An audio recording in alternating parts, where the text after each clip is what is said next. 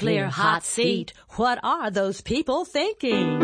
Nuclear hot seat. What have those boys been drinking? Nuclear hot seat. The corium is sinking. Our time to act is shrinking, but our activists are linking. Nuclear hot seat. It's the bomb. Welcome to Nuclear Hot Seat, the weekly international news magazine keeping you up to date on all things anti-nuclear. My name is Libby Halevi. I'm the producer and host, as well as a survivor of the nuclear accident at 3 Mile Island from just 1 mile away. So I know what can happen when the nuclear so-called experts get it wrong. This week, Nuclear Hot Seat traveled to San Diego, California, to cover the hearing in federal court on the $1 billion lawsuit filed on behalf of the sailors of the USS Ronald Reagan. These are the sailors who performed humanitarian aid to Japan after the March 11, 2011 earthquake and tsunami. They were hit by massive doses of radiation from the Fukushima Daiichi triple meltdown that TEPCO neglected to tell them was going on. The court received its second hearing yesterday, August 25th, in federal court in San Diego. And Nuclear Hot Seat provides you with a special report that makes you a fly on the wall on what took place before, during, and after.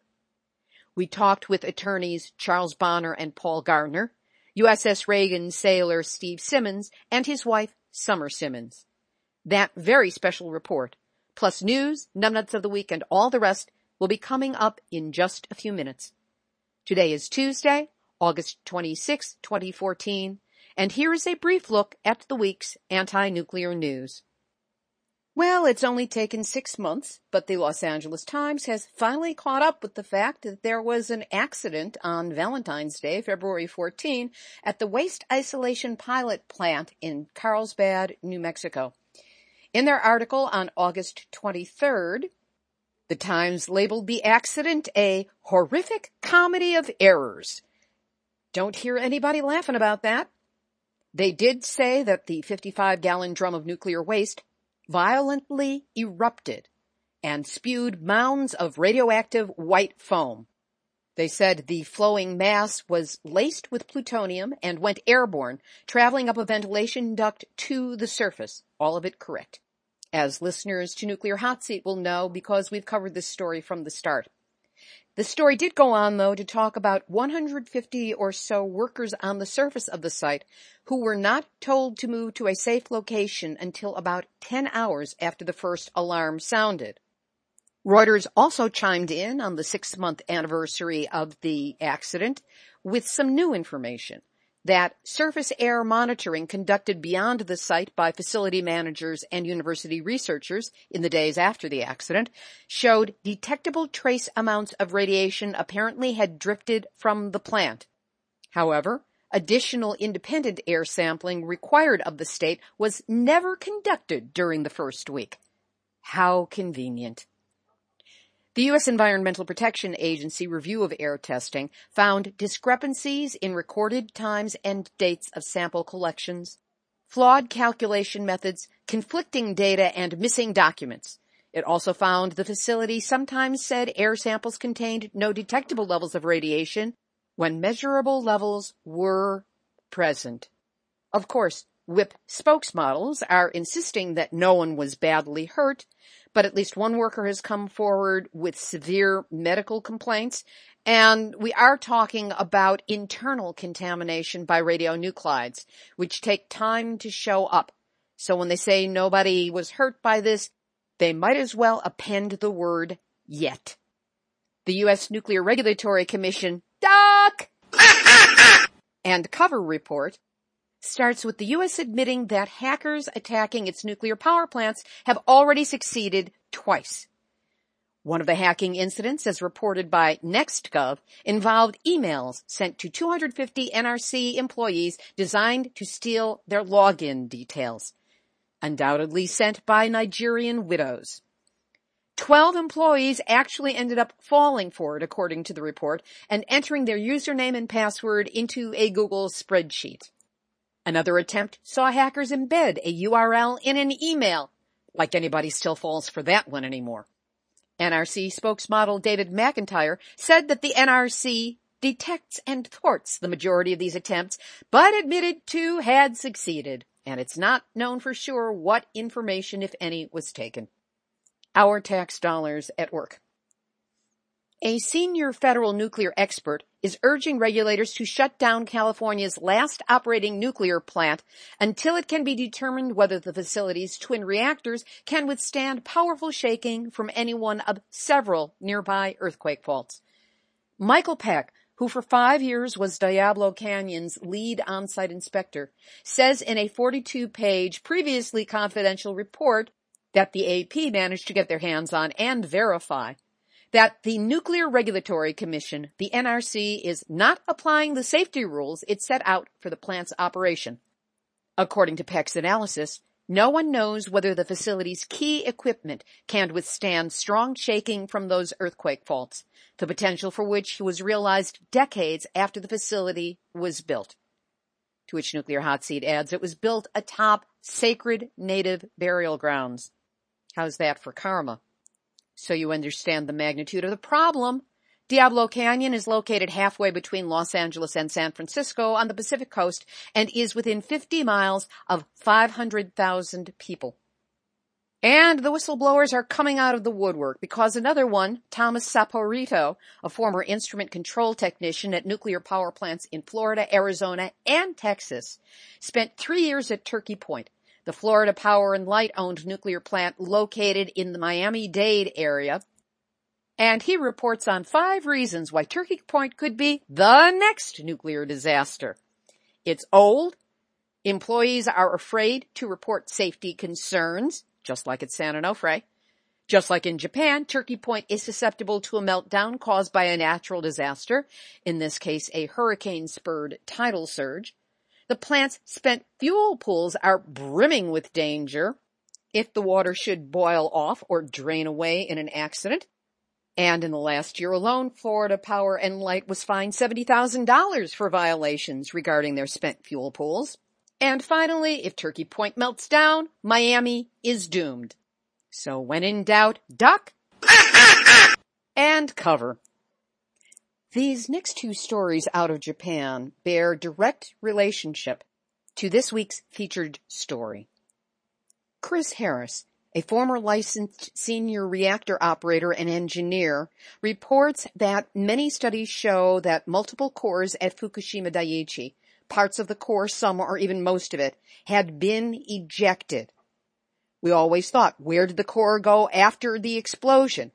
It's like it got sneezed out all over the place. It's a huge mess. Marco Kaltofen, nuclear science and engineering expert who presented at Worcester Polytechnic Institute, said, the Fukushima Daiichi accident released very high activity inhalable dust particles that traveled long distances. Airborne dust can transport radioactive materials as isolated individual particles containing high concentrations of radioisotopes. And according to this story from Kyodo News, an official of TEPCO wept at Prime Minister Naoto Kan's office in Tokyo immediately after Fukushima Daiichi, as the utility felt it had exhausted all options to prevent the worst from happening. Is that what they said to the U.S. Navy, so that the sailors on the USS Reagan would learn that fact? The official reportedly said, I'm sorry, we've tried many things, but we are in a situation beyond our control. Is that what they told the U.S. Navy? On March 14, TEPCO's managing director said, things could get crazy. And they didn't say that to the U.S. Navy either. And if you find yourself in Singapore in the near future, you might want to avoid the rice.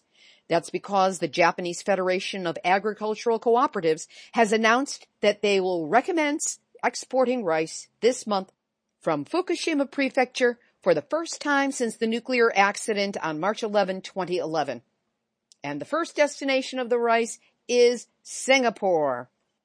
By the way, The story also relates that a publicity campaign will be put in place to explain that the rice is safe and can be consumed without worry. Edward Bernays, you've got a lot to answer for. And now, Nuclear Hot Seat, Nuclear Hot Seat, Nuclear Hot Seat, Numbnuts of the Week. Last week on Nuclear Hot Seat number 165, I interviewed Dr. Ian Fairley on his study of more than 60 different scientific studies from around the world, which showed conclusively that children aged 5 and under living within 5 kilometers, that's 3 miles, of a nuclear reactor, have a 37% increased chance of developing leukemia. This peer-reviewed paper is available only through the academic publisher and to schools that pay for a subscription to the database, though extensive excerpted articles have been published about it in general publications. Well, I got an email from a listener who is associated with McMaster University in Canada. Kevin wrote, I have academic access to the Ian Fairley article through my university, so I went to download it to read. Well, guess what? Issue number 133 is missing from the publisher's database provider. The publisher is Elsevier Science, and the provider of the database is Scholars Portal. He continues, every other 2014 issue is available in full, from number 127 through number 136, but not 133. It is very odd for a single issue to be unavailable like this from a peer-reviewed publication. He sent me a screenshot of the missing spot on the database, and I sent that along with his communication to Ian Fairley, who is pursuing it with great vigor with the database company and the university. Here's my point. Nuclear industry! Dudes!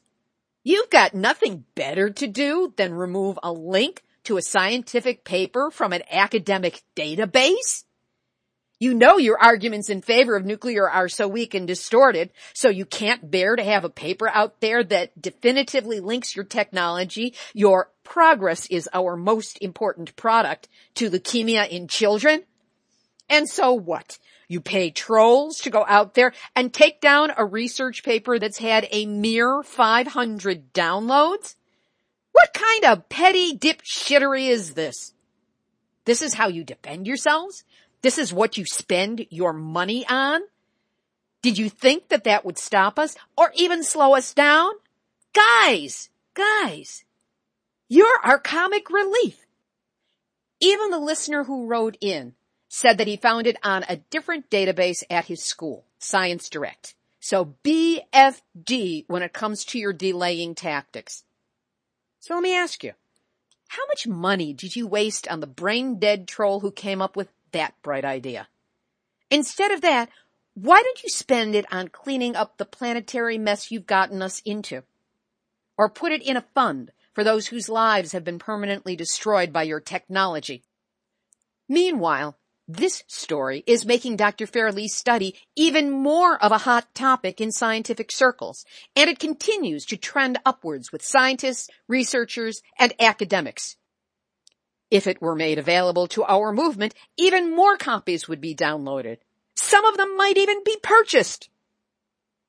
So nuclear trolls who invade poor, defenseless academic databases to take down peer-reviewed studies with the intent of stopping our movement from shutting you down, I say ha, ha, and ha.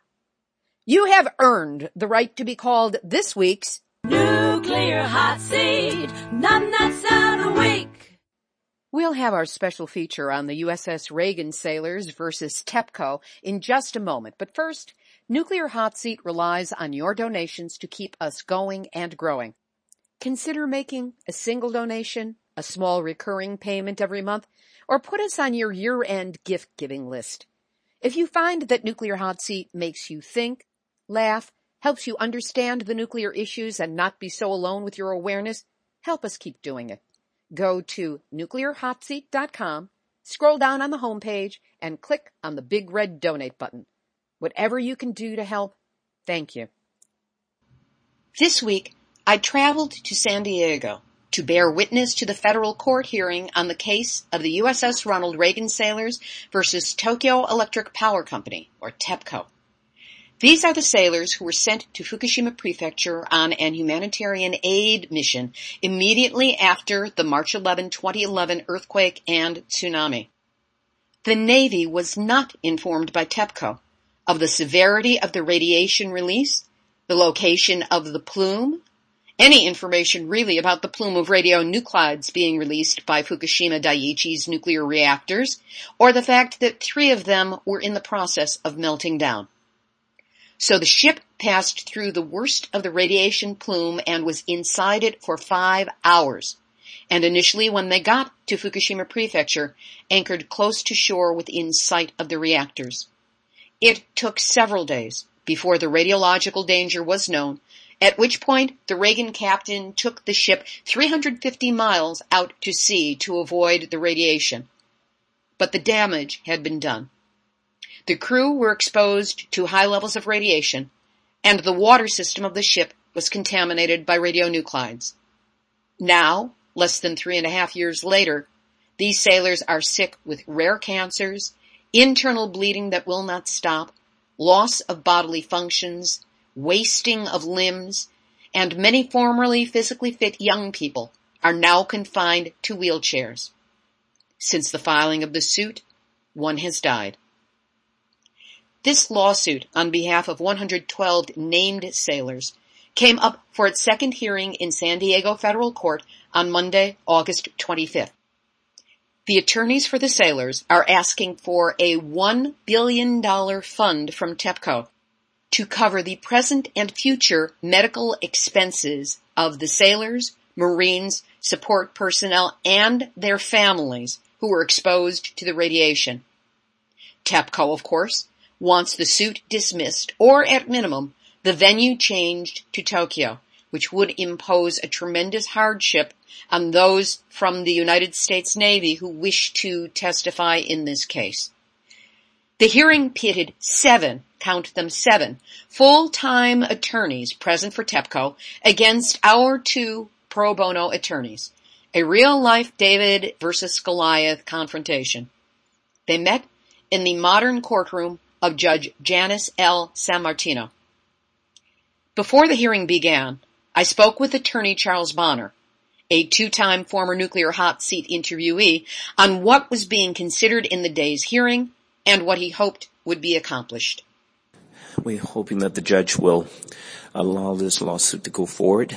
The TEPCO, as you well know, has made a motion to dismiss the lawsuit based on what they call subject matter jurisdiction. They're saying that this judge can't decide this case because she would be invading President Obama's area, the executive branch of the government, and that the judicial branch cannot get into that lane. She has to stay in her lane. She is mistaken. We don't have any cause of action in this lawsuit that will allow her or require her to invade President Obama's decision to dispatch these Navy personnel to provide humanitarian aid to the victims of the earthquake and the tsunami in Japan. Rather, this is a simple negligence case and strict liability case. TEPCO was negligent. They were negligent from the beginning in 1965 when this particular bomb was built. And they've been negligent since the time the fuse was lit in 1971, which is when they fired up these nuclear reactors. GE and Nabasco are the American companies that built this bomb, and it exploded on March 11, 2011, and injured these sailors who are foreseeable rescuers. And whenever anyone in our society is harmed, we rush in to help. These sailors rushed in to provide humanitarian aid. They did not go in to fight radiation or to deal with the Fukushima nuclear power plant meltdown. Rather, they went in to pull little babies out of the water, to help little old ladies get food and water and blankets. They were responding to the people of Japan, not to this Fukushima nuclear power plant, which just happened to be ticking down and ultimately melted down and then exploded. all 4 reactors. Reactor 1 exploded, Reactor 2 exploded, Reactor 3 exploded. That's indicative and positive proof of a design and manufacturing defect, as well as ongoing negligent maintenance since the time of the inception of this power plant. And so that was this case is about. We just have to get her to understand that she doesn't have to second guess the military's decision. She doesn't have to get into the strategy of the commanders of the USS Ronald Reagan, of the other ships in the 7th Fleet, nor does she have to second guess President Obama's decision to dispatch these sailors to Fukushima, the county of Fukushima. They weren't going to the nuclear power plant. They were going to the county. It just so happened, unbeknownst to them, they cruised into a disaster. They cruised into a triple meltdown, and they didn't know it. They were totally ignorant. And, of course, the Tokyo Electric Power Company, a multi-trillion-dollar nuclear utility company, the 4th largest in the world, actively concealed the meltdown. And, in fact, fraudulently represented to the world that there was no meltdown, that everything was fine, that the cooling systems were working, and these cooling systems were cooling the reactors, and that there was no meltdown. That was a knowing lie. That was a total fabrication.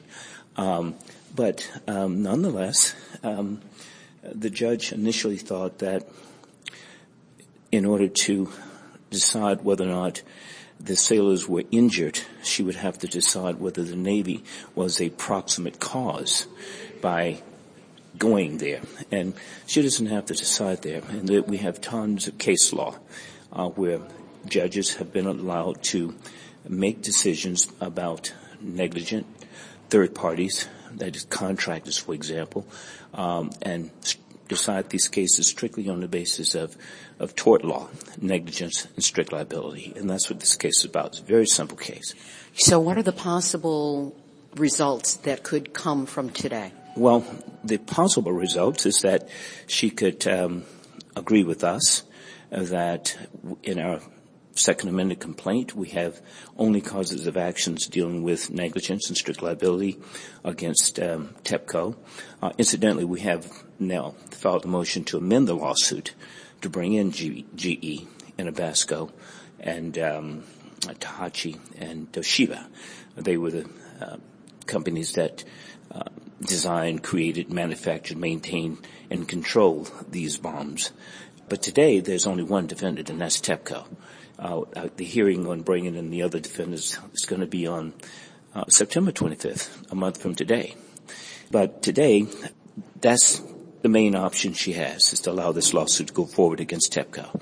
There is a slight, slim chance that she may say, well, I have to decide whether or not the Navy was a proximate cause of the sailors' injuries, and if I have to make that decision, then I'm getting into the executive lane. That's TEPCO's case. That's what they want her to say. Mm-hmm. She would be totally wrong and incorrect.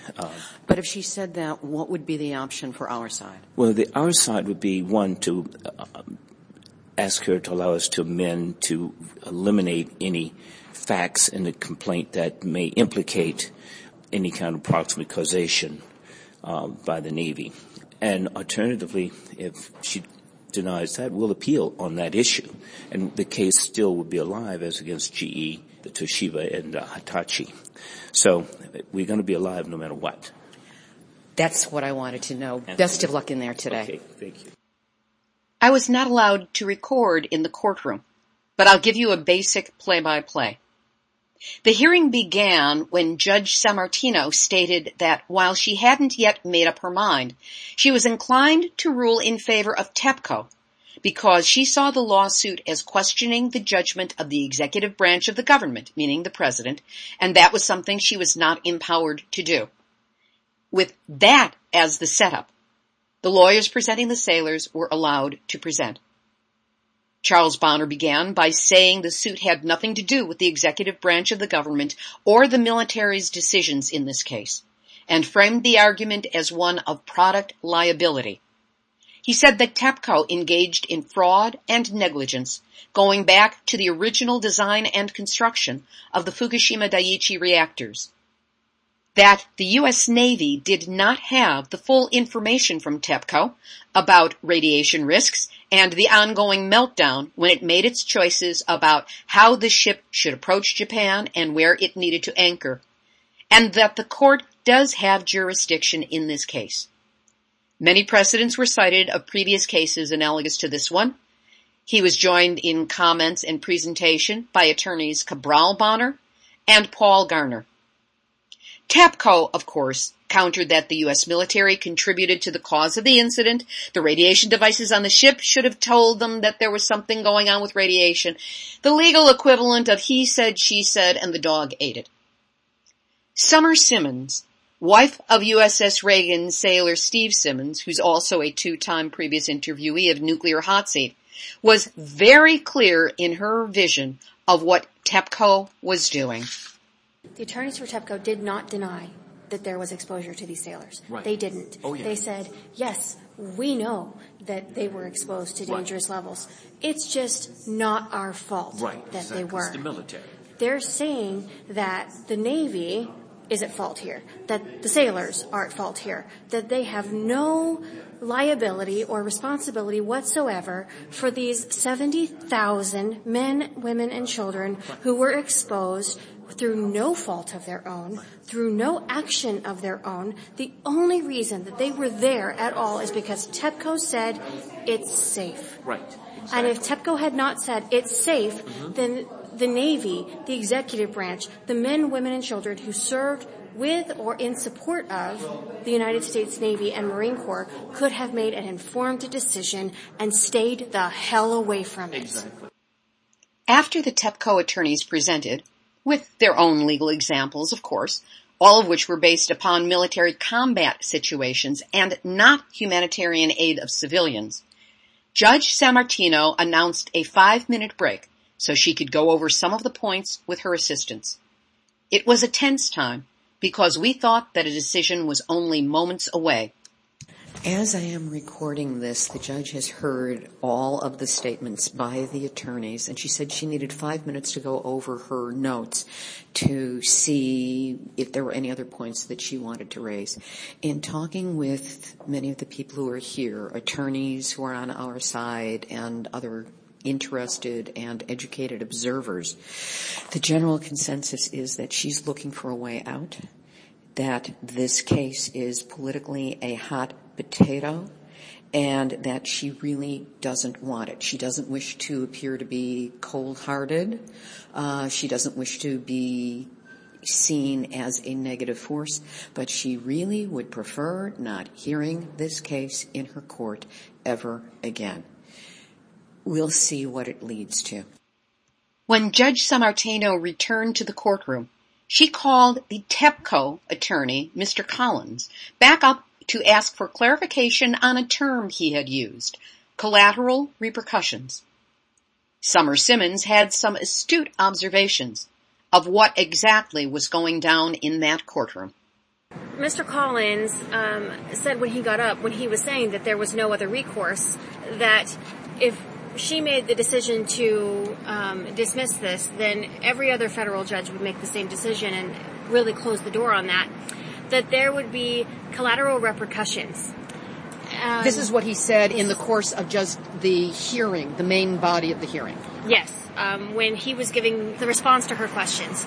And at first she didn't really comment on that, and it was only after Paul and Charles got up and had a rebuttal opportunity that she took a short break and spoke with one of her paralegals or law clerks and came back and called Collins back up to clarify and asked what he meant.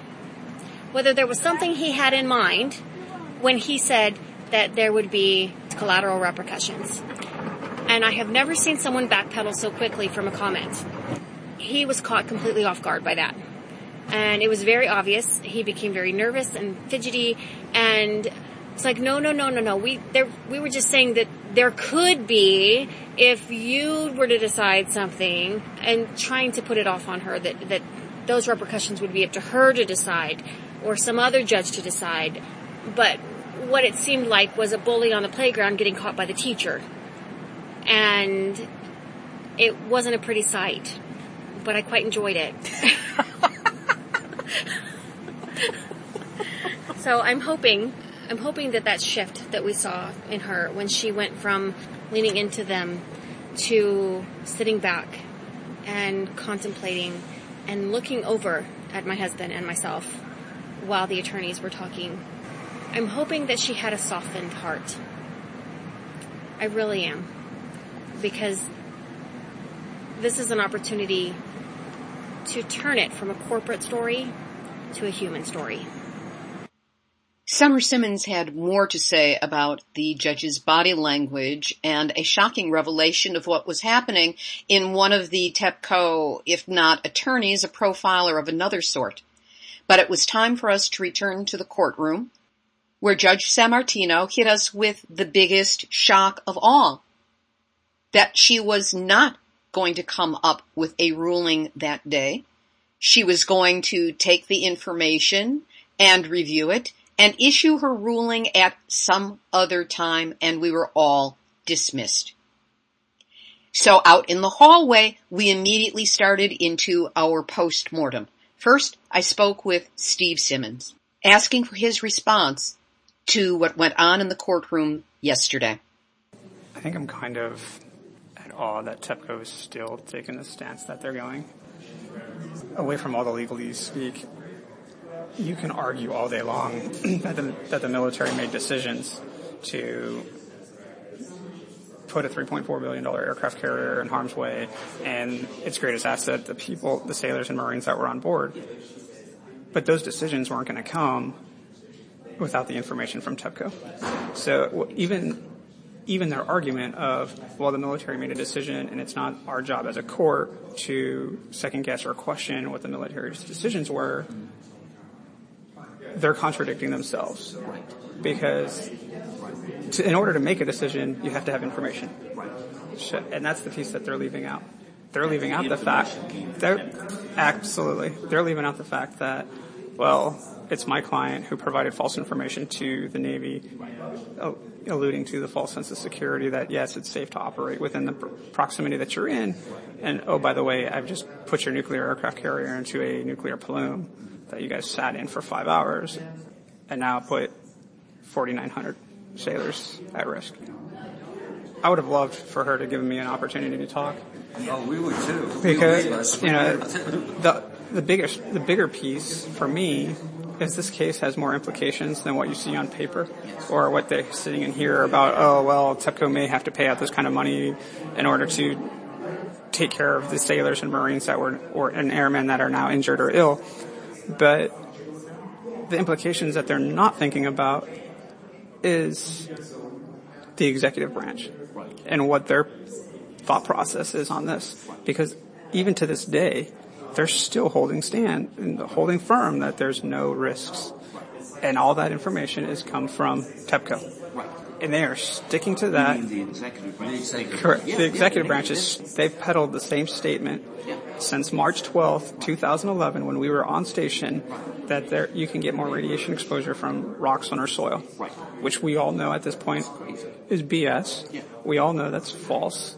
Once that Freedom of Information Act statement came out about picking up radiation levels 30 times higher, 150 nautical miles off the coast, that exposure, is that lower than 1 month of rock, sun, and soil? If so, we Americans and every other citizen of the world are straight out screwed. Right.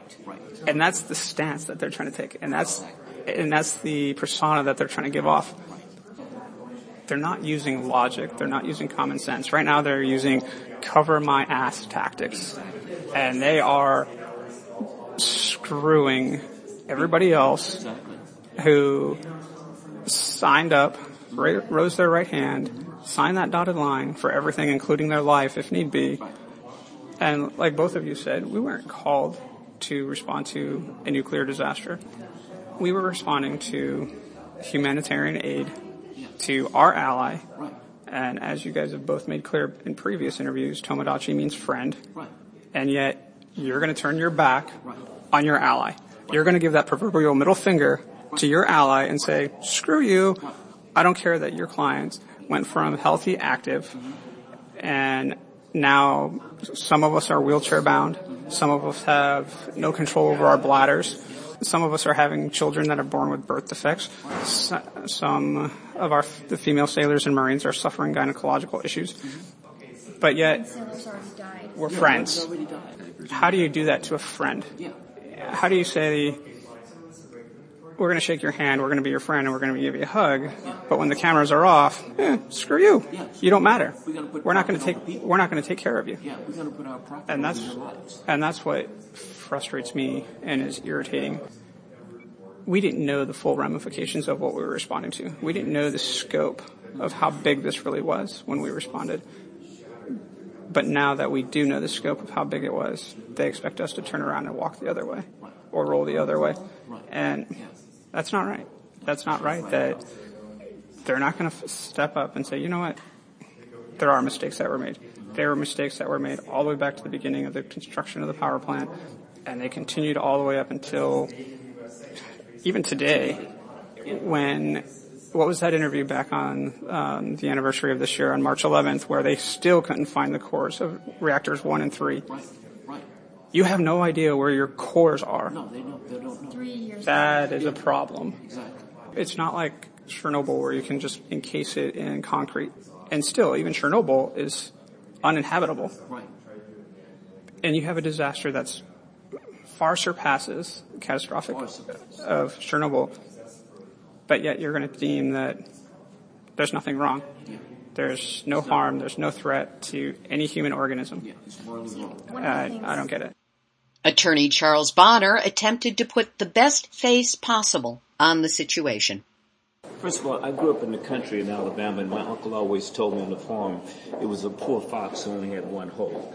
So, judging that she may have done this, I decided that we better bring in GE and Nabasco and Toshiba and Hitachi, because we continue to do research, and all the information is coming out now that these boiling water reactors were negligently designed and in 1965, and that the engineers working for GE, Dale Broadbar and Hotner, as well as Ernie Gunderson, told GE that these were negligently designed and told them to stop.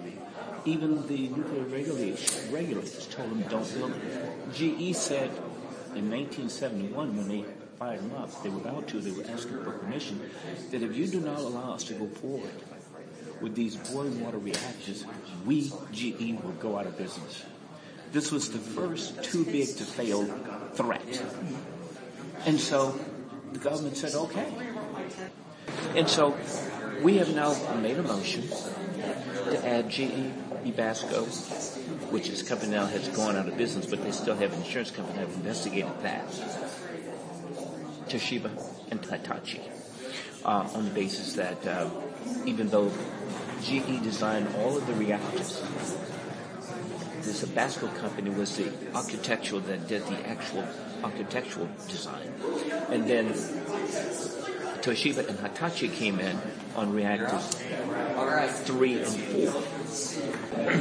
So the point is, now, legally, even if she concludes that she's going to dismiss this case, we have 4 other defendants. She would be legally wrong. And if she were to do it, we're going to take her to the appellate court and we'll get her reversed. And we'll be right back here. Attorney Paul Gardner, as is his style, minced no words in reporting on his response to the hearing. So how do you feel based on how it went? Numb. The way I feel is frustrated. We filed a case December 21st of 2012. Here it is August 25th of 2014. We're still arguing over verbiage in the complaint. We all know what the substantive matter is, and we all know what the case law is. And if there's some technical reason why it has to be amended or changed in some fashion, we should be given the opportunity to make that change. In other words, we shouldn't be canceled out simply by virtue of what we pled so far. And there's no impediment to our going forward normally in a case and amending the complaint more than twice. I really believe that it's totally premature for her to decide this because she hasn't really heard any facts yet, and she can still make a decision down the road as to whether or not the case should go forward.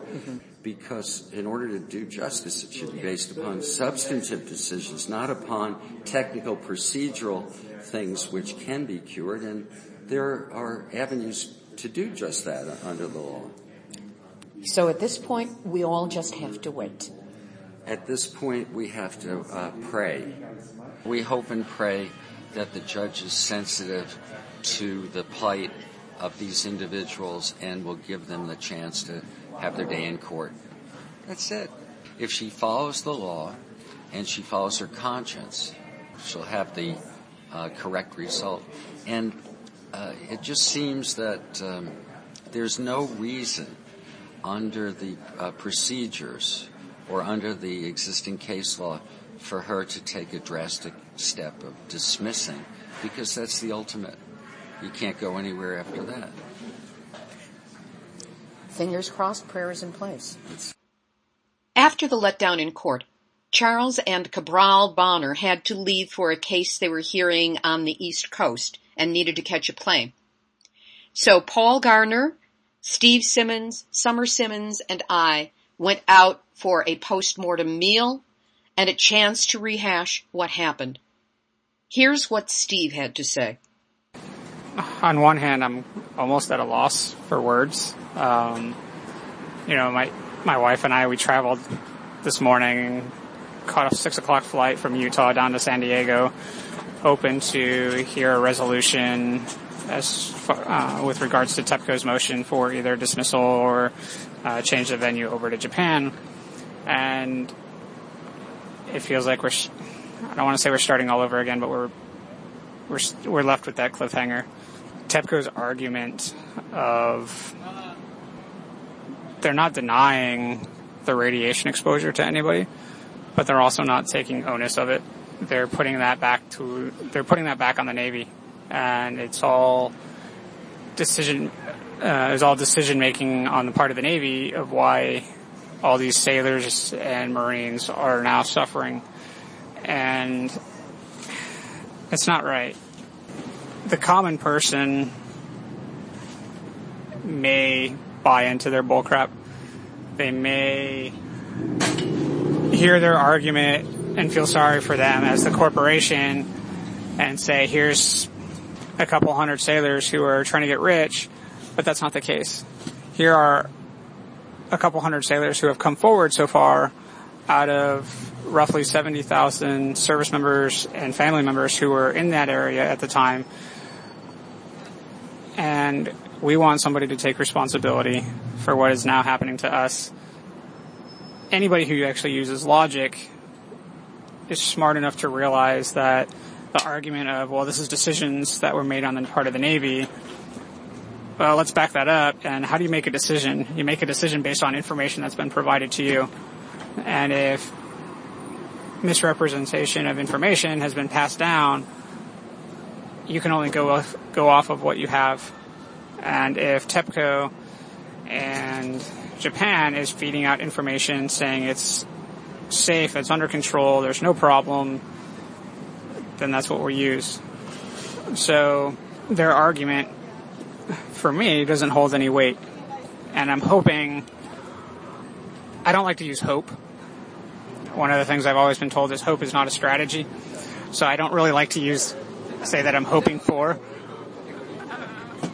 But I would like to assume that the judge is going to apply logic, and during her time of deliberation, trying to think about the case and go through the particulars of the case and the motions from both parties, that she will also understand and realize that their argument of, well, this is all a decision, doesn't hold any weight for her either. The attorneys did a fantastic job arguing the plaintiff's case, pulling at the emotional chords is always helpful.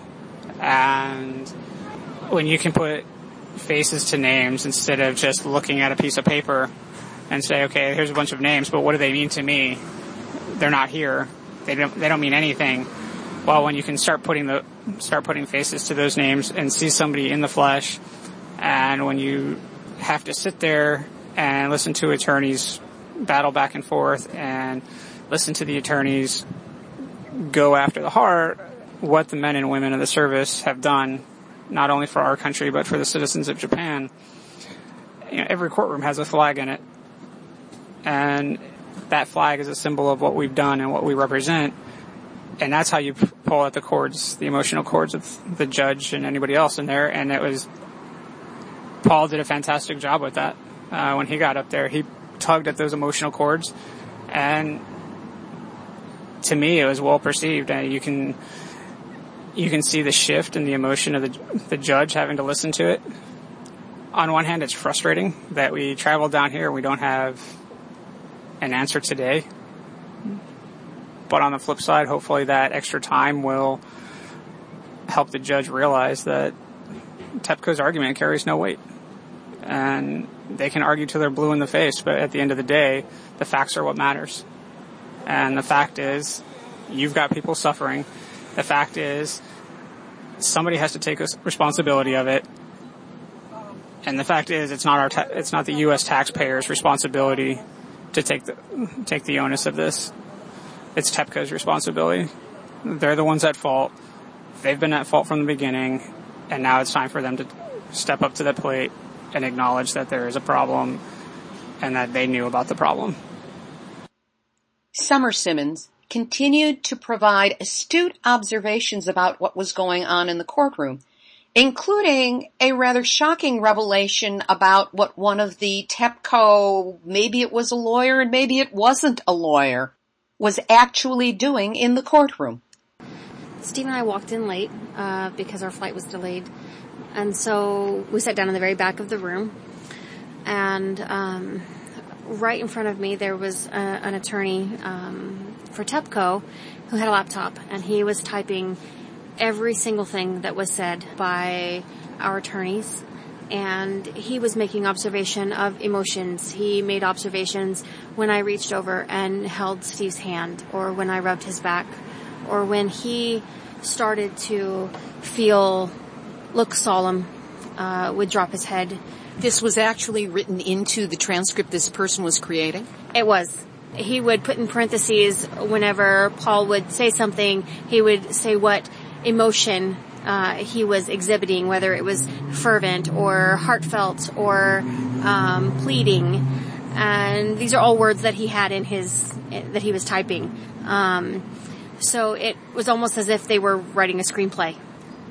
And as regards the judge, you had some very sharp observations dealing with body language and times when she shifted or appeared to shift in her stance. What was your take on what was going on for her? Well, when we came in the room, she looked as if her decision had already been made. She was sitting forward and to the right, which is the direction of the TEPCO attorneys, and leaning into every word that they were saying. Once Paul got up and introduced Steve and pointed to him and said, "This is your victim," and made it known to her that this is who that was on that paper in front of her. This is the face that went with that name. This is an actual living, breathing, for God knows how long, person. Not just a piece of paper. Not just a number on a page. Not just a statistic. This is a person. This man has a wife and children. I said earlier, it may seem rather crude, but I said that the attorneys did a very good job of playing to her ovaries. Because she's a woman and probably a mother and a grandmother, and that makes a difference. And having that emotional tie every single time she thinks about what her decision means, she's going to see my husband's face. She's going to see his chair. She's going to see him with a wife who is anxiously holding his hand, waiting for some sort of resolution, some sort of answer. And it's going to haunt her, I hope. And I'm hoping, and I know my husband says hope is not a plan, but for me, hope is everything. I am hoping and I am praying that she takes into consideration the moral and the emotional factors that go with the law. Because the law is there, and the law is clear, but the law is precise. It's not soft, and it's not emotional. And us coming today to San Diego had meaning. And our purpose was for her to be able to have an emotional connection to a disaster. And to let her realize that disaster was not just a number. It wasn't just a reactor. It wasn't a corporation. It was 70,000 people who were exposed against their will, without any decision on their part, without any way of getting away from it. You can't just walk and say, oh, I'm not going to take a left step. I'm going to take a right step and make this decision that could change my life. There's no way to get off of a ship. There's no way to stop drinking contaminated water once it's gone through the pipes. There's no way to make it undone. And the only thing that can be done right now is accountability. The only thing that can be done right now is for this one person who has the power to say, these people have a voice and it deserves to be heard. The attorneys for TEPCO made it perfectly clear that if it's denied this time, it's the end of the line. There is no recourse. The voice is silenced forever. There is nothing that can be done if this one woman says, no, it's denied. It's thrown out. It's dismissed. There's nothing else that can be done. It is completely in her hands, and we are completely at her mercy. As to what we who are not directly involved in this case can possibly do to impact the outcome, Attorney Paul Gardner had this request. I would hope that your listeners would contact Judge Janice L. Sammartino in the U.S. District Court in San Diego and express their views on this and let her know that these victims are not alone, and we all are concerned about the welfare of our troops. Let the court system know how you feel about this and whether you think that this is the American way. If people don't voice their opinions in our democracy, then a lot of bad things happen, and only a few people control the outcome of it. And this has such wide ramifications, and so many people are affected by it, that there should be a loud voice chiming in here to provide at least a searchlight to find out the truth here. And if they close down this case at this point in time, when it's the very initial seminal time in the case, then we believe legally it would be wrong and morally it would be wrong, and we have to alert our public servants of that fact. Attorney Paul Gardner. I'll leave the final comment on yesterday's hearing to Summer Simmons. Here's a question for your listeners. And feel free to quote it. Feel free to write your local news. Feel free to write your congressman. Feel free to write the judge.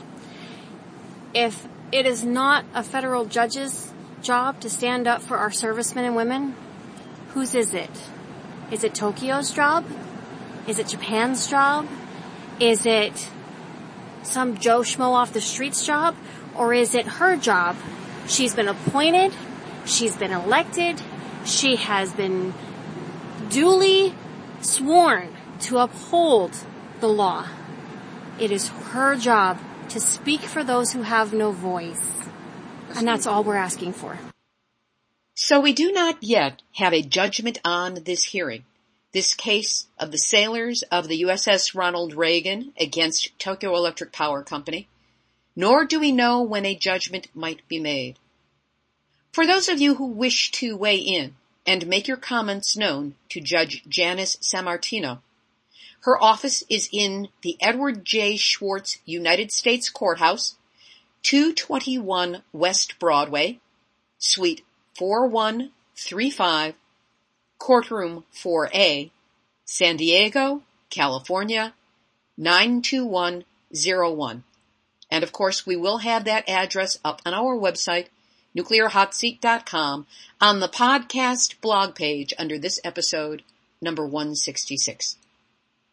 My thanks and gratitude to attorneys Paul Gardner, Charles Bonner, Cabral Bonner, U.S. Navy retired Stephen Simmons, Summer Simmons, and all those who contributed to this case and this report. When there is a decision, you'll hear about it here on Nuclear Hot Seat. A reminder that my ebook, Yes, I Glow in the Dark, 1 Mile from 3 Mile Island to Fukushima and Beyond, is available as an ebook on Amazon Kindle. Activist shoutouts. Thanks again to ENEnews.com for picking up the Dr. Ian Fairley interview and blasting it out into the internet. My numbers keep growing. Molly Martha Lightfoot provided the translation for the article on Fukushima rice being sold in Singapore. And there's a petition on change.org to pardon anti-nuclear activists, 84-year-old Sister Megan Rice and 2 military veterans who protested with her, Gregory Bortier-Obed and Michael Wally. The link's on the website. Please sign it and forward it. Jon Stewart, you may still be on vacation, but I'm still tweeting you about Nuclear Hot Seat for when you take over CNN based on your Kickstarter campaign. For those of you who wish to help, go to the website, nuclearhotseat.com, click on the podcast blog page, and at the top of each of the last 3 weeks, you will see a tweet. Just click on retweet and click on favorite once you sign into Twitter, and that's all you need to do. Help us get anti-nuclear programming and information on The Daily Show. Here's today's final thought. I was never in doubt that I would go down to San Diego to cover the hearings for the USS Reagan sailors against TEPCO. The chance to be an eyewitness to history just might be my drug of choice. And I perceive this court case to be one of historic proportions. What's at stake here? The ability to hold nuclear perpetrators accountable and responsible for the consequences of their actions, the collateral repercussions of what they do.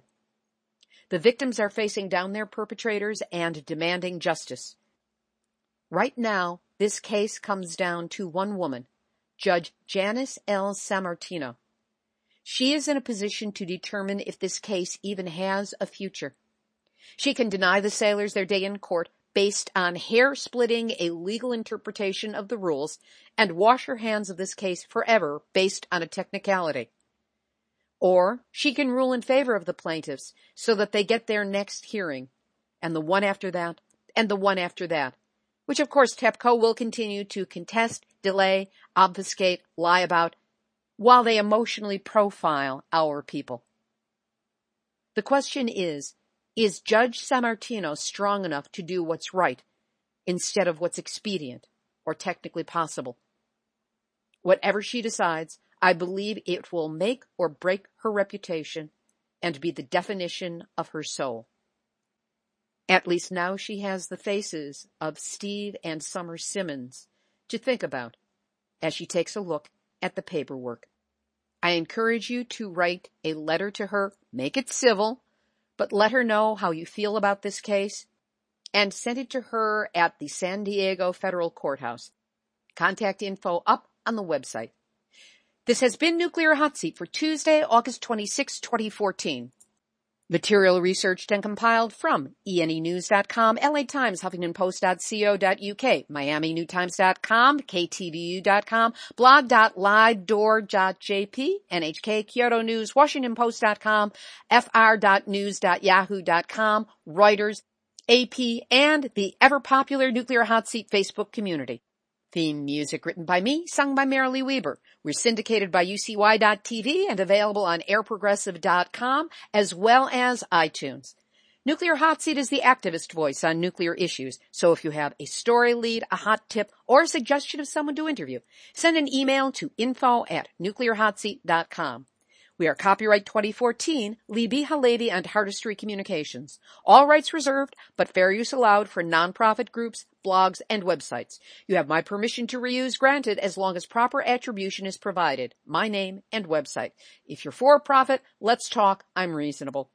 This is Libby Halevi of Hardestry Communications, the heart of the art of communicating, reminding you that we've all had our nuclear wake-up call. Now don't go back to sleep, because we are all in the nuclear hot seat.